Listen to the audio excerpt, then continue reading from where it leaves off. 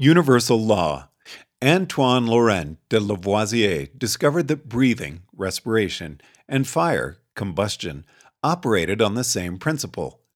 It was one of the most startling unifications in the history of science, for it brought together the mundane realm of matter and the sacred realm of life, which humans had divided into separate magisteria. The first great simplification was that of Isaac Newton, who unified the course of the planets with the trajectory of a falling apple. The shock of this discovery was greater by far than Lavoisier's. It wasn't just that Newton had dared to unify the earthly realm of base matter with the obviously different and sacred celestial realm, once thought to be the abode of the gods. Newton's discovery gave rise to the notion of a universal law, one that is the same everywhere and every when, with literally zero exceptions. Human beings live in a world of surface phenomena, and surface phenomena are divided into leaky categories with plenty of exceptions. A tiger does not behave like a buffalo. Most buffalo have 4 legs, but perhaps this one has 3. Why would anyone think there would be laws that hold everywhere? It's just so obviously untrue. The only time when it seems like we would want a law to hold everywhere is when we are talking about moral laws, tribal rules of behavior. Some tribe members may try to take more than their fair share of the buffalo meat, perhaps coming up with some clever excuse. So, in the case of moral laws, we do seem to have an instinct to universality. Yes, the rule about dividing the meat evenly applies to you right now, whether you like it or not.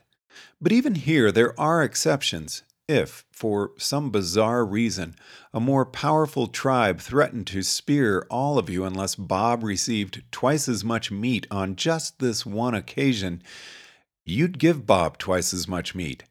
The idea of a rule with literally no exceptions seems insanely rigid, the product of close-minded thinking by fanatics, so in the grip of their one big idea that they can't see the richness and complexity of the real universe.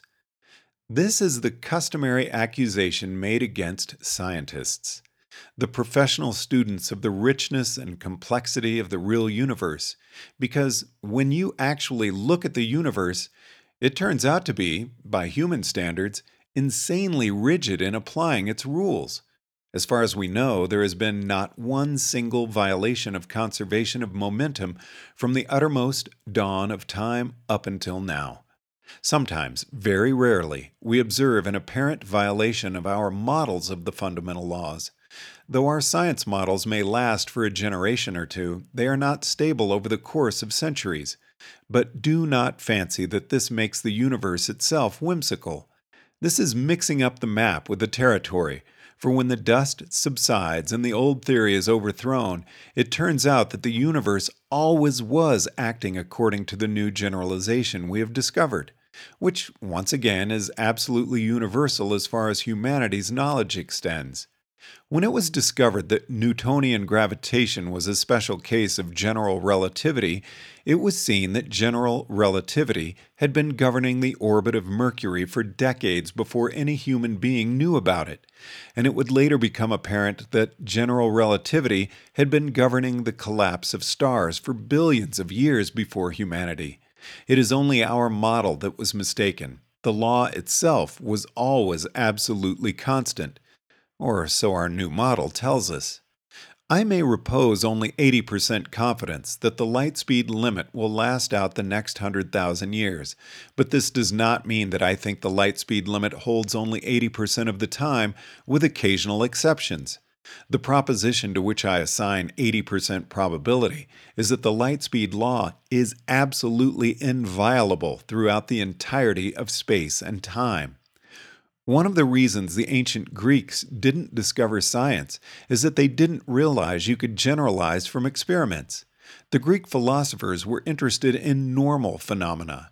If you set up a contrived experiment, you would probably get a monstrous result, one that had no implications for how things really worked.